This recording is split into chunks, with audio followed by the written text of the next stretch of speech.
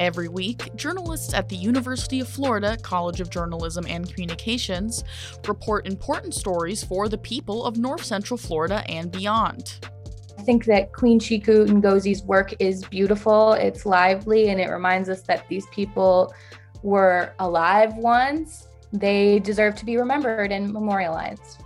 Their message is a very popular one. It's one that most people in Gainesville can get around, most people at UF can get around. The effects of this program through things like test scores, classroom performance, not only in the music classes, but in other classes like math, science, English, etc. This is The Rewind from WUFT News. I'm your host today, Melissa Fato. I'll take you through the strongest reporting coming out of our newsroom and a discussion with the journalists who write these stories. Let's get into the stories from this week.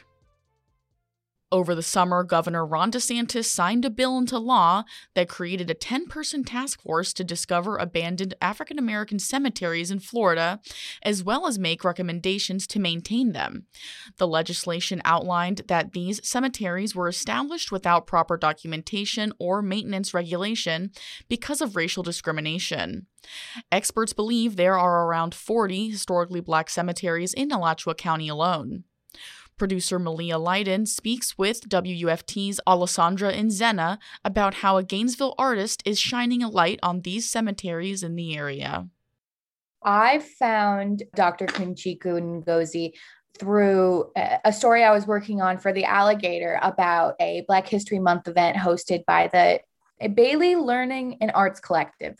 And she was an artist that was going to be presenting her work there. And she was telling me about her, the project that she was presenting at that Black History Month event. And it was amazing. It immediately caught my eye and piqued my interest. So I definitely thought that it spoke to something bigger at play, which, a lot of great art does. So I really wanted to feature her, and I wanted to feature these cemeteries. And can you take me through your reporting process and some of the information that you learned? For that story, actually, about the Black History Month event, I had spoken to a number of artists, each for about maybe 10, 15 minutes each. But with Dr. Ngozi, I ended up speaking with her for about 30 minutes to 45 minutes. And I would go on to speak with her at length many more times, probably maybe 4 more times, that I would go on to speak with her and learn more about her projects and meet her and interview her and things like that. So that was really interesting. And through that, I was introduced to historians Nigel Rudolph and Karen Kirkman, who have been especially interested in these African American cemeteries in Alachua County. And so I reached out to them. We sort of traded information and things like that about, what I was working on and what they had been working on in terms of the cemeteries. And they are so knowledgeable. Their information was great. And then through that, I reached back out to Terry Bailey, who is a big fan of Dr. Ngozi. And I realized that Bailey also had family members that were buried at one of the cemeteries I had visited, because I visited many of these cemeteries throughout reporting on them. I visited at least 5, I believe. She had relatives at one of the worse off cemeteries that I saw, and it was really engaging to speak with her about that. And I can't imagine if I had a family member and you go to visit them and you see their gravesite is not in the way that you would want it to be to honor their memory and things like that. So I found the story very intriguing and very sad at times, but it all has a silver lining, whereas somebody is trying to memorialize them. And can you tell me a little bit more about Ngozi's project and what her experiences have been like working on it? Dr. Ngozi has visited about, I believe, more than 30 of these cemeteries, and some of them are very hard to get to. She described to me driving miles through dirt roads and trekking through waist-high grasses to get to these headstones and get to these cemeteries. And so she would find these cemeteries through research or word of mouth, and she would take pictures of them, dozens of pictures after that, she would go home. She would sort of place them together in a panorama type of view. And then after that, she would separately from those digital photos, she would paint physically characters that are dressed in ways that represent how these people would have dressed when they were alive. So she did that. And then after painting that, she would digitize those characters. And it's a very complicated process because you have to make sure that the pixels line up with the photo. So it looks like they actually belong there and not that you just kind of, sloppily paste them on. And so she would make sure all the pixels are correct. And then she would place those digitally over her photos. And this whole process, combing through the pictures, because if anybody who takes pictures or takes photographs professionally or otherwise knows that sometimes you just take way too many, more than you need. So it takes a long time to sort of, pick out the ones that are the best and to show the entire cemetery, or as she says, the entire community, and sort of get a sense of who these people were when they were alive. And these characters are vibrantly painted. I mean, you can see her talent. And yeah, they're never sad. They're never, moping around. Ironically, they're just living their lives. Going back to the general concept of abandoned African American cemeteries, how have people in Alachua County in the state of Florida been trying to protect these cemeteries? In 2021, Governor Ron DeSantis signed a bill that established a 10-person task force to set up recommendations and find these cemeteries. As of January 1st, they have a list of recommendations that are to sort of better maintain these cemeteries, better find them, better use resources to make sure that they don't, fall victim to the Florida jungle, as Nigel Rudolph would say. So that's been in the works. I know that here in Gainesville, at least, they recently, as of, I believe, last year, hired a preservation expert of some kind in the government. I've spoken to her for previous stories, and she is a serious woman about preservation, cultural preservation, historical preservation, things like that. So as far as Florida goes, there are laws and legislation in place to find these cemeteries and maintain them. It's just a matter of actually getting out there and finding them and taking care of them. And what's something you learned that surprised you or stood out to you? There are cemeteries everywhere. That really surprised me. Doing the research for this and finding that the Zion Cemetery in Tampa, which had a whole apartment complex built over it, I was not aware of that story until researching this. It just surprised me that the effects of institutionalized discrimination and racism don't even stop for those that are dead. The consequences of institutionalized racism and Jim Crow, not even the dead can escape that. And that it was really jarring to realize that these places were never really given a proper chance to be protected and be a place where ancestors can go for generations and visit their relatives and things like that. The lack of documentation really blew my mind. What would you say is the significance or biggest takeaway people should have from your story? I think for a lot of us, especially people my age, I'm 21, and death isn't really on the mind that much. And I don't say I think about cemeteries a whole lot. And I think that racism within cemeteries is something that completely didn't cross my mind whatsoever. And I think it's that the effects of Jim Crow and the effects of institutionalized racism follow the living and the dead, and the consequences are generational. And so much so that we're still dealing with the effects of Jim Crow, which was quite a while ago. And I think that speaks volumes. But beyond the racism, I think that Queen Chiku Ngozi's work is beautiful. It's lively, and it reminds us that these people were alive once. They had lives, they had family, and they deserve to be remembered and memorialized. Is there anything else you'd like to add or feel people should know about? I feel that all over the South, we're going to be finding more cemeteries that were, either not documented and therefore built upon and things like that. I think we're going to be finding cemeteries.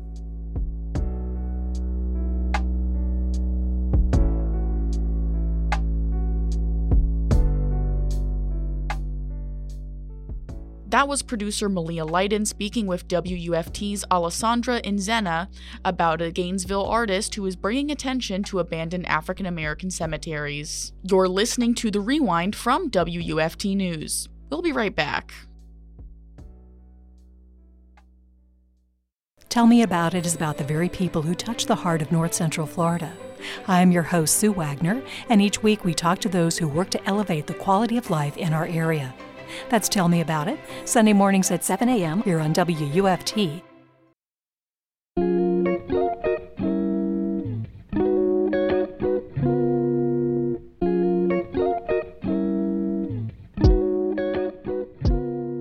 Welcome back to The Rewind from WUFT News. I'm your host today, Melissa Fato. Let's move on to our next story. Last week, chants to the likes of Top 5 School, Top 5 Pay, and Gator Pay Bites were heard across University Avenue as community members protested for increased wages for UF's graduate assistants. After multiple delayed attempts at bargaining, graduate assistants are hoping the university administration will agree to another bargaining session. Salary negotiations normally open with UF at the beginning of each fall semester, but the university has since delayed a deal twice, each for 90 days. UF didn't agree to a wage increase by March 30th and informed GAU Thursday that it would need another 3 months to work out the numbers. Now, graduate assistants are expressing their frustration with this back and forth. Producer Ariana Aspadu spoke with Gregorio Ruiz Perez about the movement for higher wages at UF. So last week, about 70 protesters gathered to support UF's graduate assistants asking for wage increases. You were at their event, and can you tell me a little bit about what it was like? Just paint me a picture of what the scene was. It was a very hot day. It was a very typical Florida evening, very humid. This didn't really stop anybody there, though. There was a lot of energy coming from everybody when they were, chanting. They were really getting into it. They didn't let up for the 2 hours that they were marching there. They stood by the road, hoping for people to honk at them, to support them. They really got a lot of support from the people who were passing by. It was really telling that their message is a very popular one. It's one that most people in Gainesville can get around, most people at UF can get around. So it was all around really positive energy, hoping for the better treatment of graduate assistants. So you reported on the story for the Alligator. What can you tell me about the events leading up to the protest? How did we get here? The Graduate Assistants United organization at the University of Florida, every fall, they reopen negotiations with the university to bargain a better price for their stipend sometimes, or sometimes nothing changes, and sometimes things wildly change. And this past renegotiation, which opened up in fall of 2021, the Graduates Assistants United was ready to be paid more. They at first were asking for, I believe, $38,000. And then they were asked if they could have $34,000, which would be a match of the amount that gets paid at the University of Michigan. The University of Michigan being a top 3 university is very comparable to the University of Florida, that it's a top 5 university. Here at the University of Florida, the minimum stipend for graduate assistants is $21,333. So that there's a very big difference between a top 3 and a top 5 university. Even the University of Georgia, who is, I believe, 16th in the rankings for public universities, so 11 spots below the University of Florida, they pay their graduate assistants a minimum of $29,000. And onto the university side, what has UF said about this, if anything? I'm not exactly sure myself as to what the most recent news about what UF has said, So all I know is that in the fall of 2021, these renegotiations began. Then UF asked for a 3-month extension in December. And now that we reached March 30th, that was the end of that extension of those 90 days. They asked for a second extension, which should last, of course, another 90 days. And that kind of took a while for them to communicate. But when I was speaking to some of the graduate assistants, they were talking about the fact that the university, was hard to reach after a specific meeting that I mentioned in the article. About 100 students, 100 graduate assistants or students showed up to, the bargaining session at the end of February with UF. They were seeming like they were going to have a deal, or at least the Graduate Assistants United thought that they would work towards it throughout the month of March. But during the month, that is when they started reaching back out to the University of Florida, sending them emails to make sure that there was still a deal to be made by March 30th. So the graduate assistants started emailing the university March 17th and didn't get a response until March 31st or March 30th, asking for a renewed extension, which the Graduate Assistants United did give the University of Florida.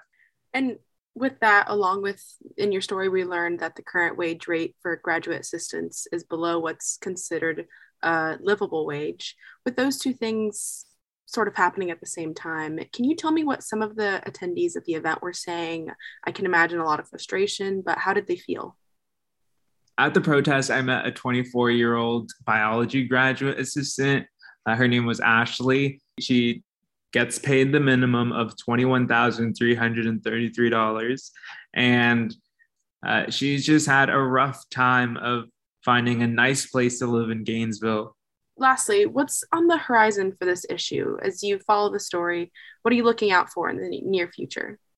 When I look to the issue and how it's going to develop in the future, I feel as if the university can't stall for very much longer. Like a lot of the graduate assistants said, a lot of the graduate assistants believe that the university is attempting stalling techniques so that the movement loses steam and so that the students who are a part of the union will sort of give up and be okay with getting paid the minimum and keeping the minimum the same. By the time this next extension ends, it'll be time to reopen the fall 2022 almost renegotiation. So they've stalled for a very long time. In the future, it's going to be decided by how willing the graduate assistants are to keep going with the renegotiations.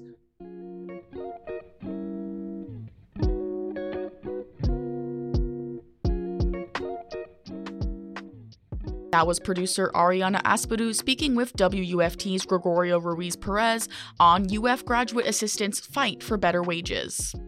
You're listening to The Rewind from WUFT News. Stay with us.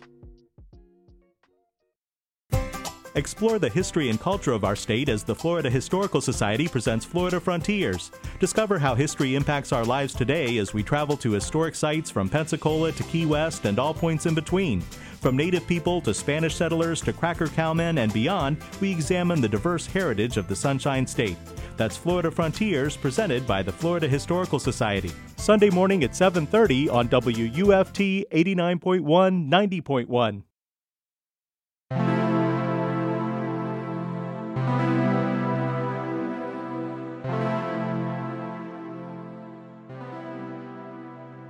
Welcome back to The Rewind from WUFT News. I'm your host today, Melissa Fato. We've reached our last story for today about the connection between music and education. A state-funded elementary school music program has been extended in many Florida classrooms. Through the program, kindergartners through second graders receive music instruction for at least 30 minutes twice a week. The 10 participating schools are located in Alachua, Marion, and Miami-Dade County. Researchers at the University of Florida and Florida International University are collaborating to study the effects of this position in order to potentially implement it statewide. Producer Sarah Mandile spoke with WUFT reporter Abigail Hasbrook about what the program looks like. In the recent legislative session, one of the bills that was passed by both the House and the Senate was the Early Childhood Music Education Incentive Pilot Program, which is aimed to provide more music instruction to 10 select schools in 3 different counties, Alachua, Marion, and Miami-Dade.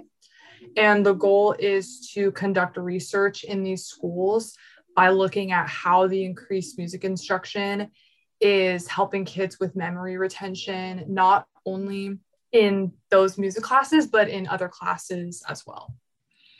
And in your article, you mentioned that this program has been extended a few times. What has that timeline looked like since it was launched in 2017?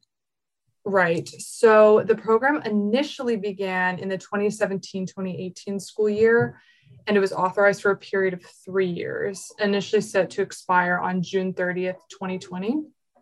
And then that was then extended until the end of this school year of 2022.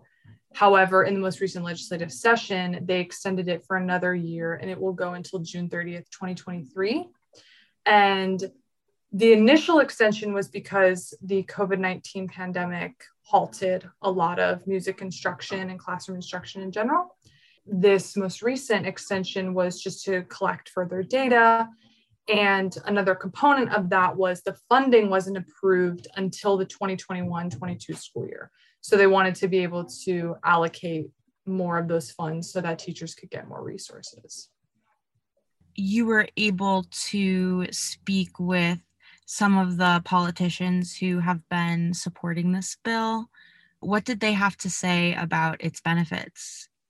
Yes, so I spoke with Keith Perry, the senator who sponsored the bill, and he is very passionate about this. He's been advocating a program of this nature for a long time. About a decade ago, he heard a presentation on music and its marriage with child development and how that can be very beneficial.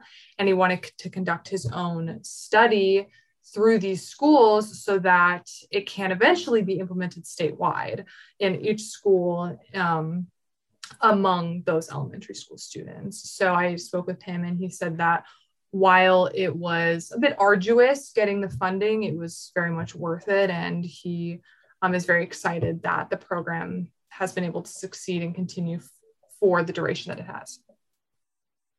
Yeah, and you mentioned that a part of this is that the results of the program are going to be studied. Could you elaborate on that a little bit? Of course. So the research being conducted after the fact is going to be comprised of classroom observations and feedback from teachers and administrative staff, like principals and that kind of thing. And they being the researchers at the University of Florida College of Education and researchers at Florida International University, are going to collaborate to look at the effects of this program through things like test scores, classroom performance, not only in the music classes, but in other classes like math, science, English, etc. And they're going to take that data and assess what the effects of the program were to then, as I said earlier, be able to potentially implement and fund this program statewide. Another of your sources was a teacher in a classroom that has been a part of this program. What were some of her experiences? She has been very happy with the program. She's been able to use some of the funds that have been allocated to her to purchase things that she otherwise would not have been able to. For example, she was able to purchase more hand drums. Had she not had the funds to purchase those hand drums, not all of her students would have access to them during the classroom instruction period. she also is able to buy things like new curriculum textbooks. Some of the curriculum textbooks that she had were from the 1980s and they were outdated. So with the funds, she was able to then go ahead and order new updated curriculum. And had the program not existed in her school, which is Fort McCoy Elementary School, which is in Marion County, she would not have been able to purchase those things. So it has been really beneficial for her and other teachers like her across the counties to be able to buy these resources that they otherwise would not have the money for. How did you find the story? What made you interested in reporting on it? I found the story through the help of Brandon Myers, who is a co-instructor for Fresh Day Florida. We were chatting over a Zoom one day about various things related to the class, and he asked me what's something I'm interested in terms of reporting, and one of the things I said was education. And we happened upon the bill that sponsors this music program. And at the time, it was still being deliberated in the legislature.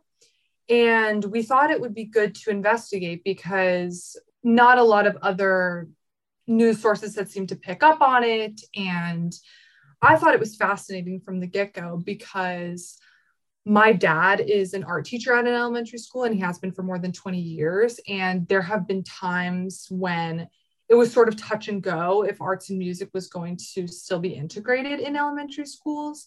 And so it's interesting to see that shift where some lawmakers here in Florida are really prioritizing and pushing for the continuance and actually increase of music and arts in elementary schools.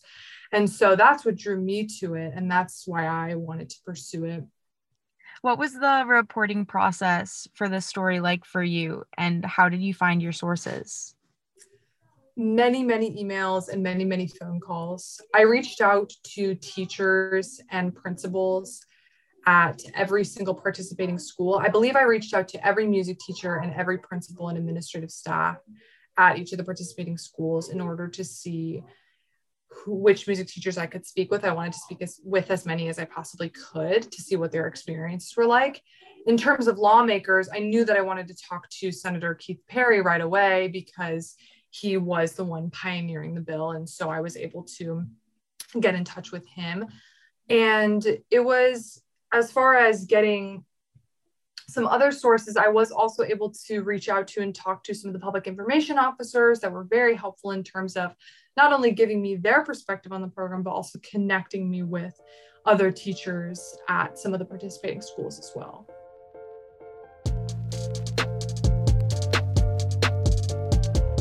That was producer Sarah Mandile speaking with WUFT reporter Abigail Hasbrook about the extension of a state-funded music program in some Florida schools.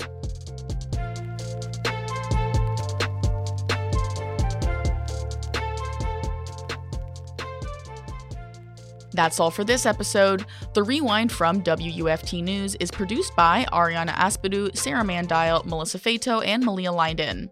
Our executive producer is Sky LeBron. WUFT News is operated out of the College of Journalism and Communications at the University of Florida. Remember to follow us at WUFT News on Facebook, Twitter, and Instagram for the latest stories. I'm Melissa Fato. Thanks for listening.